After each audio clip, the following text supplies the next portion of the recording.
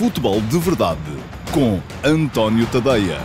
Ora, então, olá, muito bom dia a todos e sejam bem-vindos à edição de quarta-feira, dia 2 de junho de 2021 do Futebol de Verdade. Está quase aí a começar a maratona de jogos de seleções nacionais. Aliás, já vamos tendo alguns particulares. Portugal só joga sexta-feira.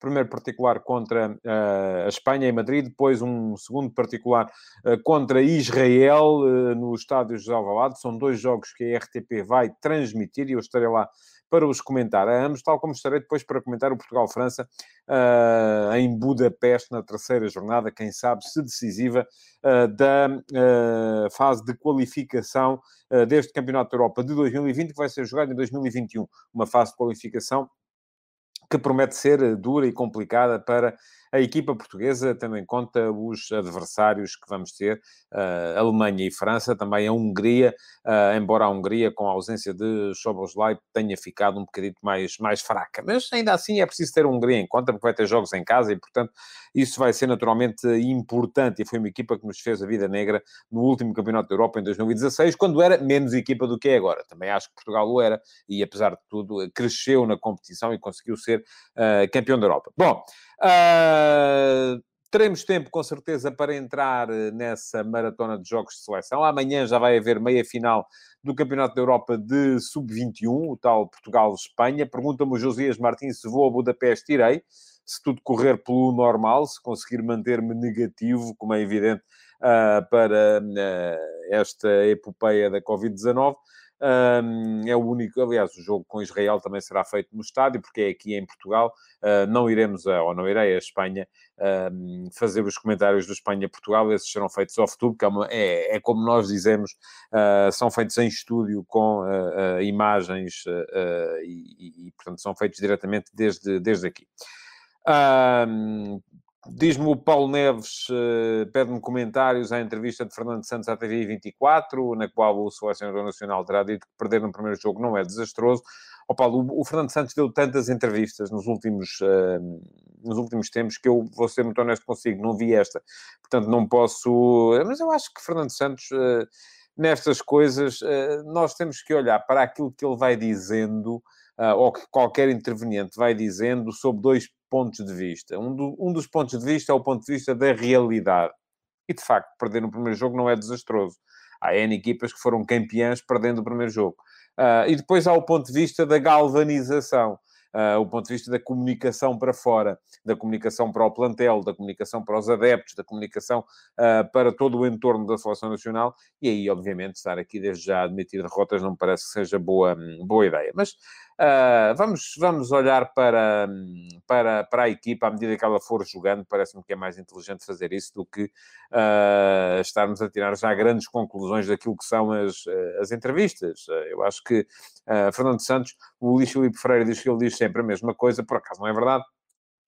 Acho que depende muito da disposição do dia, porque o Fernando Santos consegue ser um tipo hiper-mega sisudo e um tipo hiper-mega divertido, consoante os dias. É verdade que nas entrevistas geralmente coloca mais aquele discurso de Estado, aquele discurso mais defensivo, conforme diz e bem o Paulo Neves, mas é normal, há muitos treinadores que fazem isso. Bom, estava aqui a falar daquilo que vai ser já amanhã, e amanhã terei tempo, com certeza, para falar mais disso, a meia-final do Campeonato da Europa de Sub-20, de Sub-21, o Portugal-Espanha. Depois, sexta-feira, há outro Portugal-Espanha, ou neste caso um Espanha-Portugal, este em seleções principais, mas particular, onde se espera até que Fernando Santos possa usar várias soluções alternativas, tal como já aconteceu, por exemplo, no Portugal-Espanha em Alvalade no ano passado. Muito se vai falar também, com certeza, a partir dessa altura, e eu a partir de sexta-feira também conto falar aqui do tema, mas para já deixem-me olhar para aquilo que está a mexer, que é o mercado, são as entradas e saídas. E quem costuma acompanhar-me sabe que eu, nestas coisas, sou sempre contra as duas, sou contra as entradas e sou contra as saídas. Por mim, há muita gente que vê nestes meses de verão o ponto alto da temporada futebolística, é quando se começa a olhar para os plantéis e a imaginar soluções, e agora entra este e vendemos aquele e compramos aqueles dois e ficamos mais fortes aqui e tal. Eu, por mim, isso é sempre mau, é quase sempre mau resultado. E aquilo que me parece também é que e tanto é mau resultado, que é para dar bom resultado do ponto de vista financeiro. A maior parte das equipas portuguesas, nesta altura, aquilo de que andam à procura é de mais-valias, é de conseguir pagar o ano que aí vem, ou até às vezes, se as coisas tiverem corrido mal, o ano que passou. Porquê? Porque, geralmente, e são raros os casos em que isto não acontece,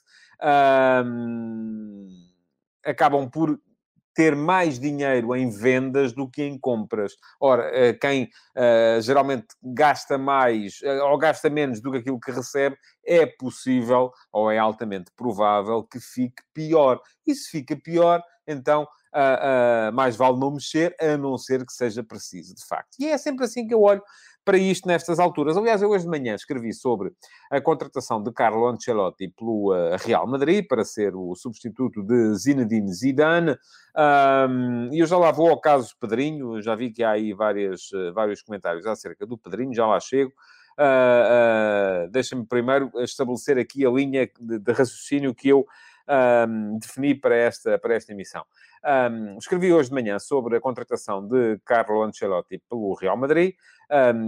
Para muitos, Ancelotti nem nunca devia ter saído, mas enfim, muita coisa se passou no Real Madrid desde a saída de Ancelotti. Primeiro, aquela nomeação catástrofe de Rafa Benítez. Eu sempre que aparece Rafa Benítez, também tenho alguma embirraçãozinha contra o Jorge Sampaoli, mas com o Rafa Benítez ela é bíblica. Acho que aquilo foi dramático. Depois entrou Zidane conseguiu salvar as coisas, ainda apareceu Lopetegui, enfim, e volta Zidane, e agora, quando se falava em António Conte, eu já vos tinha dito aqui no outro dia que achava altamente improvável que António Conte quisesse meter o seu futuro nas mãos de Florentino Pérez, porque Florentino Pérez manda para debaixo do autocarro qualquer treinador, se for preciso pôr as suas fontes profissionais a salvar-lhe a pele. E já foi isso que aconteceu com Ancelotti em tempos, e portanto, voltou a acontecer agora com Zidane, e foi essa a razão apontada por Zidane para ir embora. Falava-se na Allegri, mas a Allegri terá preferido a Juventus. Falava-se em Pochettino, imagine-se, e Pochettino terá esse grande sonho de vir a dirigir o Real Madrid, mas ao fim e ao cabo, quem acaba por aparecer ali é mesmo o Carlo Ancelotti, e Ancelotti acaba de vir de um 10º lugar na Premier League com o Everton. Não fez nem bem nem mal, fez, enfim, uma época razoávelzinha, e já se sabe quando se trata do Real Madrid, o razoávelzinho nunca chega, não é? Portanto, o Florentino Pérez deve ter fechado a loja do marketing agora durante uns meses. Porque assim, agora não pode ser, a gente não consegue. Os treinadores que vão chamar a atenção e as primeiras páginas de jornais, então mais vale ir buscar o Ancelotti, que foi a solução à qual ele pôde chegar. Porque não podia chegar a mais nenhuma. Diz o Paulo Neves que no Real os treinadores ficam se ganharem a vida. Nem é bem assim, porque há muitos que ganham e acabam por sair na mesma, não é? Portanto, isso, aliás, não se pode ganhar todos os anos, e é um bocado isso. O Carlos Martins imagina Marcelo Bielsa no Real Madrid, havia de ser bonito, sim. Já alguém me tinha perguntado aqui antes também por que não Bielsa. Enfim, Bielsa, aliás, o cognome é mesmo esse, é o louco. Não ia ser choque pela certa com Florentino, e ao fim de muito pouco tempo. O Edelfrides Delf Veloso Nank pergunta-me se Joachim Löw não seria melhor treinador neste momento para o Real Madrid. Sim, mas eu creio que Joachim Löw também tem mais que fazer do que ir se enfiar naquela máquina trituradora. Mas, enfim, eu estava aqui a falar um bocado do Real Madrid, e quem quiser saber aquilo que eu penso sobre o tema é dar um salto ao antoniotadeia.com e ler o último passo de hoje de manhã. Está no ar desde as 8 da manhã. Quem, além disso, quiser votar, já sabe o que é que tem a fazer. É seguir-me no Instagram, António.tadeia, e todos os dias, entre as 8 e as 9, entra uma sondagem relacionada com o tema do último passo. E a minha pergunta de hoje para vocês era: Florentino recuperou Ancelotti para Madrid porque, e as opções são, acredita no italiano ou não tinha escolhas. E neste momento 75%, ou seja, 3 em cada 4 de vós, dizem-me que não tinha escolhas e temos exatamente 170 votos, portanto é uma votação média para o alto, enquanto apenas 25% acham que Florentino acredita muito no italiano. E a questão aqui, aliás, tem muito a ver com a gestão daquilo que vai ser agora o marketing da equipa do Real Madrid. Já se sabe que o Real Madrid, o Helder Correia diz-me que o Real e o Barça estão sem ideias para treinadores. Não, não são ideias. Ideias toda a gente tem, até nós. O que eles não têm mesmo é o contado, como se diz em Espanha, nem é tanto para contratar os treinadores, era para dar aos treinadores vencedores uma equipa na qual eles acreditem e que os levasse a ter confiança absoluta no projeto. E neste momento, Ancelotti já foi 3 vezes campeão da Europa, foi 2 vezes campeão do mundo, é um treinador ganhador, já tem 60 e picos, portanto já está na fase, enfim, não vou dizer descendente da carreira, porque pode parecer ostensivo, mas já não é um jovem, pronto, vamos dizer a coisa assim, e não é muito habitual vermos sexagenários regressarem aos píncaros do futebol. Agora, a questão é que o Real Madrid vai ter, com certeza, que gerir o que resta deste defesa de uma forma estranha. Porque no Real Madrid, aquilo que eu falava há bocado acerca dos clubes portugueses é o pão nosso de cada dia. Aquilo é vender sonhos, sempre e a toda a hora. Para quê? Para escapar pelos pingos da chuva, não é? Porque Florentino Pérez, enquanto estiver a falar do Erling Haaland, do Kylian Mbappé, seja de quem for, ninguém se vai lembrar de olhar, Sr. Presidente, mas você agora explique lá o que é que tem a dizer sobre, imagine, a política financeira, ou sobre, enfim. Ninguém olha para isso, porque, enfim, aparecem grandes nomes, Los Galácticos, não é? Portanto, é a adaptação da tal máxima dos Zidanas e Pavonas aos tempos mais modernos, com a chegada dos Galácticos. E, em Portugal, nós não temos muito essa possibilidade de começar a pensar em galácticos. Porquê? Porque não há dinheiro, não é? Enfim, eu mesmo assim, hoje, fiquei espantado quando vi a Gazeta dello Sport, porque a Gazeta, partindo da nomeação de Ancelotti para Madrid, já está ali a imaginar um triângulo maravilha, que era a passagem do Mbappé do Paris Saint-Germain para o Real Madrid. Eu já expliquei aqui há dias que o Paris Saint-Germain até pode ter interesse em vender Mbappé. Porquê? Porque para o ano Mbappé acaba o contrato e, se não renovar, entretanto, como parece que não quer renovar, poderá sair a custo zero e o PSG deitaria ao lixo o dinheiro que investiu na sua contratação. Depois, se Mbappé fosse para Madrid, como parece ser o sonho de Florentino, que ainda precisa desse, ainda sonha com esse momento de glória no mercado, pelo menos, e é verdade isto que diz o Emanuel Leal, o Real Madrid e o Barcelona estão falidos, não têm os melhores treinadores, não se vê nesse projeto, não se revêem nesse projeto porque estão falidos, sim, creio que é isso também.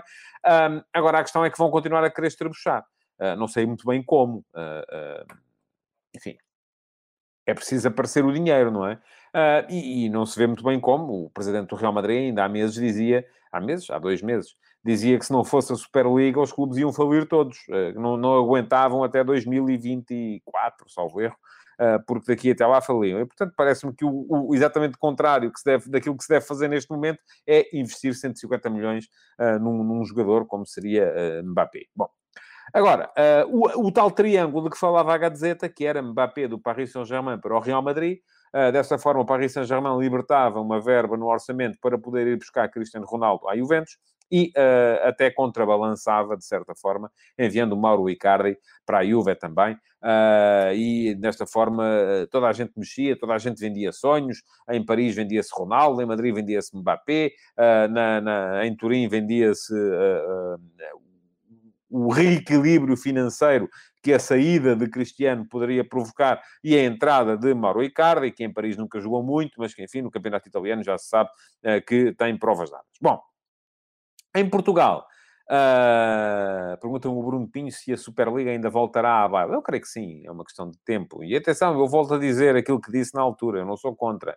Sou contra aquela Superliga, fechada, sem espaço para o mérito desportivo. Agora, acho que a ideia de uma Superliga faz todo o sentido.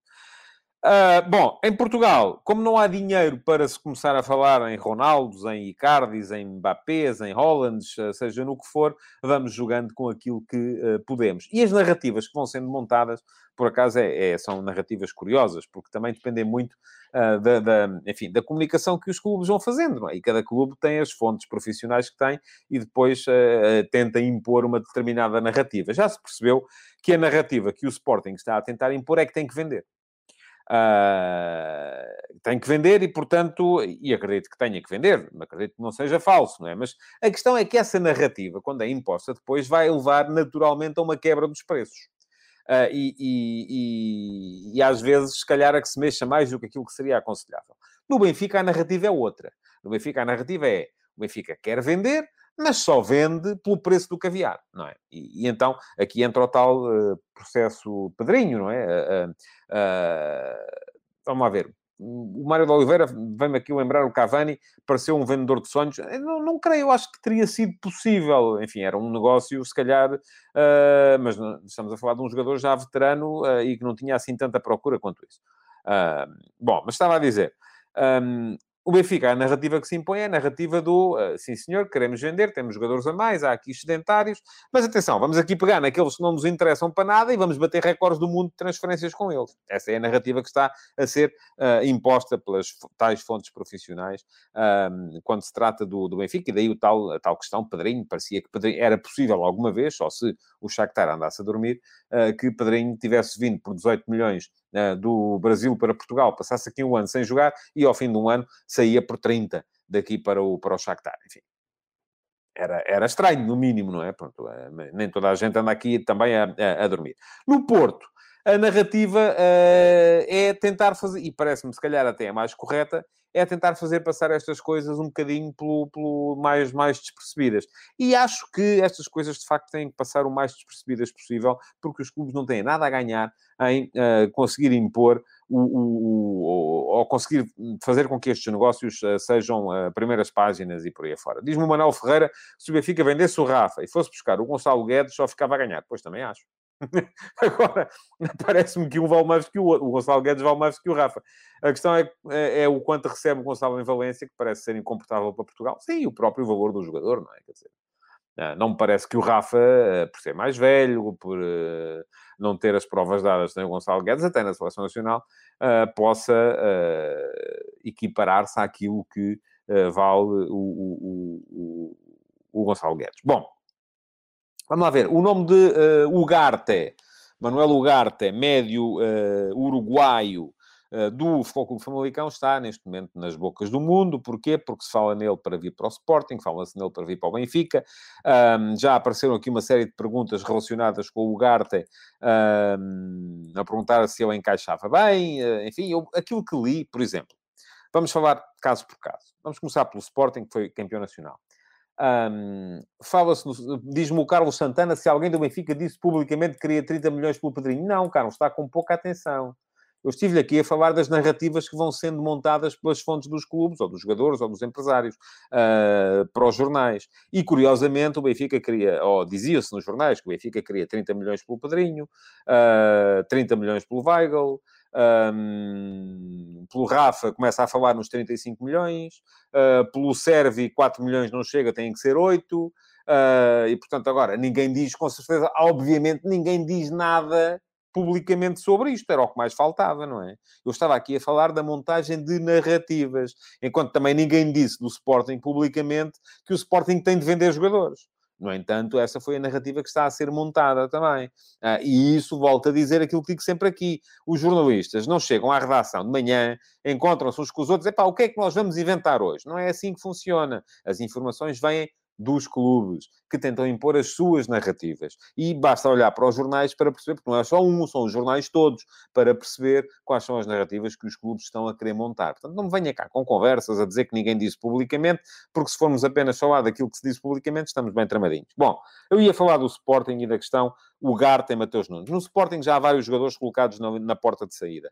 O Nuno Mendes, diz o Mário de Oliveira que o Benfica quer 15 milhões pelo Pedrinho. Eu até admito que possa vender, mas eu já lá vou ao Pedrinho. Está o Nuno Mendes, estará aparentemente o Mateus Nunes, de quem agora já se diz que poderá chegar uma proposta de 20 milhões vinda de Inglaterra, do Newcastle. Já se fala também, eventualmente, Pedro Gonçalves parece que não, que vai renovar. João Palhinha está ainda ali, vai, não vai, enfim, com o Campeonato da Europa, tal. O Neto já se diz que, enfim, pode renovar, mas se calhar não, porque vai-se buscar outro. Enfim.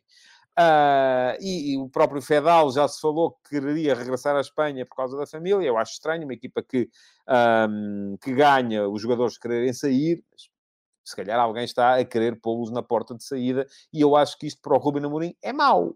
Porquê? Porque o Ruben Amorim já o disse na conferência de imprensa, já disse que é mexer o mínimo possível. Diz o Paulo Neves, o Sporting tem de vender face aos resultados do primeiro trimestre. Pois tem, eu também acredito que sim. Não tem que vender 6 jogadores, não é? Não tem que vender 6 jogadores, se calhar tem que vender um, bem vendido, e os outros têm que os aguentar. É por isso que eu, enfim, olho para isto tudo e vamos agora aqui fazer contas. Fala-se aí numa proposta maravilhosa, diz o Carlos Santana, as narrativas devem ser desconstruídas, é isso que se pede aos jornalistas. Não devem ser meras correias de transmissão de supostas notícias. Sim, Carlos, é isso que eu estou a fazer. Não é? Pronto. Estamos os dois de acordo. Chegamos a um ponto em que estamos de acordo. Carlos Martins, Mateus Nunes não me parece inferior ao Ugarte. Mateus terá um grande futuro. Pronto, a questão que se coloca aqui é a seguinte. Fala-se então numa proposta de 20 milhões, ou que poderá surgir de 20 milhões, pelo Mateus Nunes. Pergunta-me o Josias se o Mateus vale os 20 milhões. Não. Digo-lhe já, neste momento, não. A questão é também, e quanto é que o Famalicão vai querer pelo Manuel Ugarte? Vamos olhar para aquilo que tem sido o modus operandi do Famalicão nos últimos tempos. E, por exemplo, o negócio que o Famalicão fez com Pedro Gonçalves. O Famalicão pagou 1.300.000 euros por Pedro Gonçalves ao Wolverhampton, onde Pedro Gonçalves era jogador da equipa de sub-23. Um ano depois, vendeu metade do passe ao Sporting por 6 milhões e meio. Vamos dizer assim, mas o Pedro Gonçalves fez um campeonato extraordinário. Não, fez um bom campeonato. Viu-se que era um jogador com qualidade, conforme veio a provar depois no Sporting. Portanto, no entanto, num ano valorizou 10 vezes. E eu mostro-vos as contas. Pagaram 1.300.000, venderam metade por 6 milhões e meio, quer dizer que a totalidade valeria 13 milhões. 13 milhões são 10 vezes 1.300.000. O negócio que o Famalicão fez com o Ugarte, ou quererá fazer com o Ugarte, vai andar nesta linha. Não pensem numa coisa muito diferente. Mais a mais se, e agora aqui vamos ver também qual é o papel e quem é que está a construir esta narrativa, a narrativa de que o Ugarte está, e toda a gente quer o Manuel Ugarte, que é um miúdo de 20 anos, um excelente médio, forte, a queimar linhas em posse, grande passada, um box-to-box. Não sei bem se é um 6, se é um 8. Eu acho que no esquema do Sporting é um 6, no esquema do Benfica é um 8. E isto tem muito a ver... Enfim, no esquema do Sporting pode ser um 8 se for para jogar com Bragança a 6. Se for para jogar com Palhinha a 6, parece-me que são dois jogadores muito, muito parecidos. Excelente jogador, sem dúvida nenhuma. Mas imaginemos agora que o Famalicão quer... pelo menos, rentabilizar 5 vezes o passe do Ugarte. Enfim, já vimos que o Pedro Gonçalves, num ano, rentabilizaram-no 10 vezes. Decuplicou o valor. Vamos supor que o Famalicão quer quintuplicar o valor do Manuel Ugarte. Isso significa, uma vez que o Famalicão pagou 3 milhões de euros pelo Ugarte em janeiro, que quereriam vendê-lo agora por 15 milhões. E agora pergunto eu, faz sentido o Sporting vender Mateus Nunes por 20 milhões para depois ir pagar 15 milhões? Eu tenho dúvidas que conseguisse. Ou, eventualmente, 7 milhões e meio por metade do passe do Manuel Ugarte. Eu digo-vos já a resposta. No meu ponto de vista, não. Não faz sentido nenhum. O que faz sentido, e se a narrativa que é verdadeira, é que o Sporting precisa de facto de vender, tendo em conta aquilo que são os prejuízos dos 3 primeiros trimestres desta época, então não é com certeza vender um jogador por 20 milhões para ir comprar outro por 15. Não é? Portanto, desde já vos digo, gosto muito do Ugarte, acho que ele pode ser útil tanto ao Benfica como ao Sporting. Diz-me o Gonçalo Pimentel, os valores que vêm nos jornais nunca correspondem à realidade, não são líquidos, ainda têm comissões e no fim são muito diferentes, basta ver os relatórios. Mas eu estou a falar de valores de relatórios e contas, Gonçalo. Basta ver relatórios e contas dos clubes, as parangonas não correspondem a dinheiro em caixa, pois não sei. E, aliás, uma coisa é aquilo que se paga, outra coisa é aquilo que entra. Porque depois há muito dinheiro, de facto, a fugir por aí. Agora, o que eu vos estou a dizer... então, ainda mais me ajuda, não é? Nesse caso, se o Sporting eventualmente tiver uma proposta de 20 milhões do Mateus Nunes, mas depois 5 milhões acabarem por se escapar, ora para comissões, ora para custos de dossiê, ora isto, ora aquilo outro, não é? Entram 15 milhões e depois gastam-se 15 milhões no lugar. Não faz sentido. O Sporting tem que vender um jogador, e eu volto a dizer, tem que vender um jogador, acho eu, se for muito bem vendido, e esse jogador, diz-me o Luís Filipe Freire, se 10 milhões para o Ruben Amorim fazia sentido. Não, não fazia, e depois veio a fazer, de facto. Agora, não se ganha o Totoloto todas as semanas. Não é? Aliás, o negócio Tabata é outro que, por exemplo, não resultou, não é? O Sporting pagou, se não me engano, 500 mil euros por 10% do valor de Tabata. Não sei se, acho que haveria um compromisso, que vai naturalmente ser assumido, para o Sporting vir agora a comprar o resto do jogador. Terá feito sentido? Os 5 milhões de euros pelo Tabata? Eu acho que não. Mas, enfim, vamos a ver se fará sentido ou não. Mário Rodrigues diz-me, o Sporting precisa de vender, tentar bons negócios com os excedentários. Não vai ser fácil, desde já lhe digo. E mais uma grande venda, parece ser o Nuno Mendes, 50 milhões com um bom europeu, e o resto fica. Pois é, essa é a minha opinião também, e já o digo, não foi deste ano, foi o ano passado, antes ainda do Sporting começar esta época em que acabou por ser campeão, em que me pareceu, e disse aqui, que Nuno Mendes seria com certeza o jogador que o Sporting teria para fazer a próxima grande venda, porque é de facto um fora de série. Bom, quanto à questão do Benfica, Pedrinho, admito perfeitamente, enfim, vamos lá ver. O que se passou com Pedrinho no Benfica não é que ele tenha jogado mal, é que não jogou. Apanhou um treinador que não quis apostar nele. Nunca se lhe viu continuidade. A escola do Shakhtar é uma escola de aproveitamento dos jogadores de brasileiros do género do Pedrinho, e muitos deles fizeram sucesso lá sem terem sequer um ponto de passagem na Europa. Admito perfeitamente que o Shakhtar possa pagar aquilo que é o valor de mercado do jogador e que possa até fechar os olhos a alguma desvalorização que o jogador possa ter tido por não ter jogado aqui em Portugal. Agora, não me parece normal que venha a pagar mais do que aquilo que o Benfica pagou, tendo o jogador passado um ano depois em Posil, não é? Acho que o Shakhtar pode acreditar em Pedrinho, não vejo razão para não acreditar, mas o jogador não valorizou. E, portanto, é o Benfica, aqui é o Benfica que tem um problema. Quer ver-se livre de um ativo e recuperar o dinheiro que investiu nele. E os negócios fazem-se sempre assim. Quem é que quer mais fazer este negócio? O Shakhtar, se não comprar Pedrinho, com certeza vai comprar outro jogador. Não é? O Benfica, se não vender o Pedrinho, vai ter que ficar com ele. Portanto, quem precisa mais de fazer o negócio é o Benfica. Quem pode ditar as condições do negócio é muito mais o Shakhtar. Coloca-se o caso inverso, por exemplo, na questão Rony Lopes, de quem se fala que pode vir para o Benfica também. Rony Lopes, que foi um jogador por quem o Sevilha pagou 25 milhões de euros ao Mónaco há 2 anos, altamente inflacionado na altura, altamente inflacionado. Passou um ano no Sevilha sem se dar por ele, e esteve esta época, enfim, com um rendimento médio superior no Nice, nono classificado no Campeonato de França. Fez 5 golos em 33 jogos. Não é um jogador que esteja a arrebentar aí com o mercado da Europa. Portanto, diz-me o Mendes Diniz que se o Shakhtar pagar o mesmo que o Benfica pelo Pedrinho, penso que é mais pela influência do Boto. Não vejo a coisa assim. Aliás, eu acho que o Boto com certeza vai querer fazer um bom negócio para o Shakhtar, não é para o Benfica, não é? É no Shakhtar que ele trabalha. Neste momento, o candidato que o Boto, com o qual o Boto teria um acordo, acabou, não venceu as eleições do Benfica, portanto, não vejo aí grande interesse da parte dele em fazer esse negócio. O Luís Filipe Freire pergunta-me se Weigl vai para o Chelsea. Pois não sei. É possível, vamos a ver. Eu acho que Weigl até esta época não o vejo como tendo valorizado extraordinariamente. Mas se for uma vontade clara de Thomas Tuchel, eventualmente sim, veremos. E é um jogador à imagem de Thomas Tuchel, que aliás teve bom rendimento com ele no Borussia Dortmund quando por lá passou. Pronto, e a dizer que no caso de Rony Lopes a questão coloca-se um bocadinho ao contrário. Neste momento é o Sevilha quem tem um problema. É o Sevilha quem quer vender o jogador. E, portanto, admito perfeitamente que, se houver interessados, e aparentemente o Benfica estará interessado, não sei se é verdade ou se é mentira, poderá fazer um negócio claramente em baixa. E aqui. Agora, outra questão que se coloca é, E Rony Lopes faz falta a este Benfica? Eu acho que não. O Benfica tem tantos bons jogadores para a frente que, francamente, não vejo muita forma de Rony Lopes poder vir a ser uma enormíssima realidade neste Benfica. Pronto, é um jogador que é internacional por Portugal, já fez 2 jogos na seleção. É um jogador que no Mónaco fez uma extraordinária época em 2017-18. Mas daí para cá, isto já lá vão 3 anos, não é? E daí para cá o Rony Lopes não voltou a mostrar aquilo que tinha mostrado antes. Bom, entremos então no Futebol do Porto.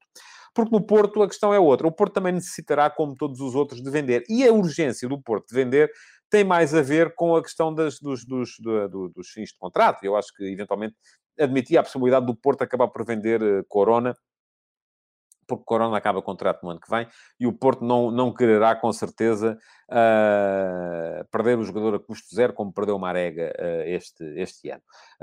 Fala-se agora na possibilidade de Reino Gattuso querer ficar com Sérgio Oliveira e com Corona para a Fiorentina.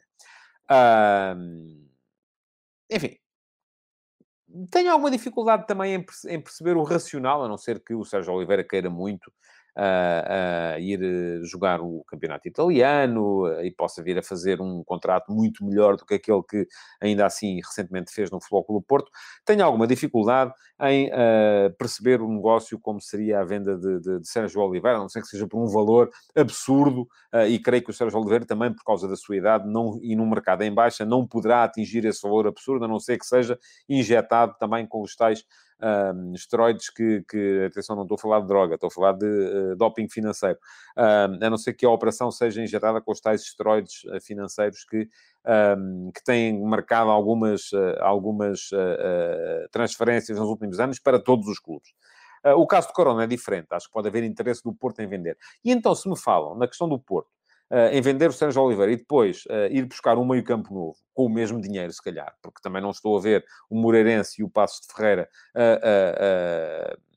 a libertarem, por dar cá aquela palha, o Filipe Soares, o Stefano Eustáquio, o Bruno Costa, quando o Porto ainda por cima tem um Fábio Vieira que precisa de jogar, está por resolver a questão Vitinha, que ainda agora no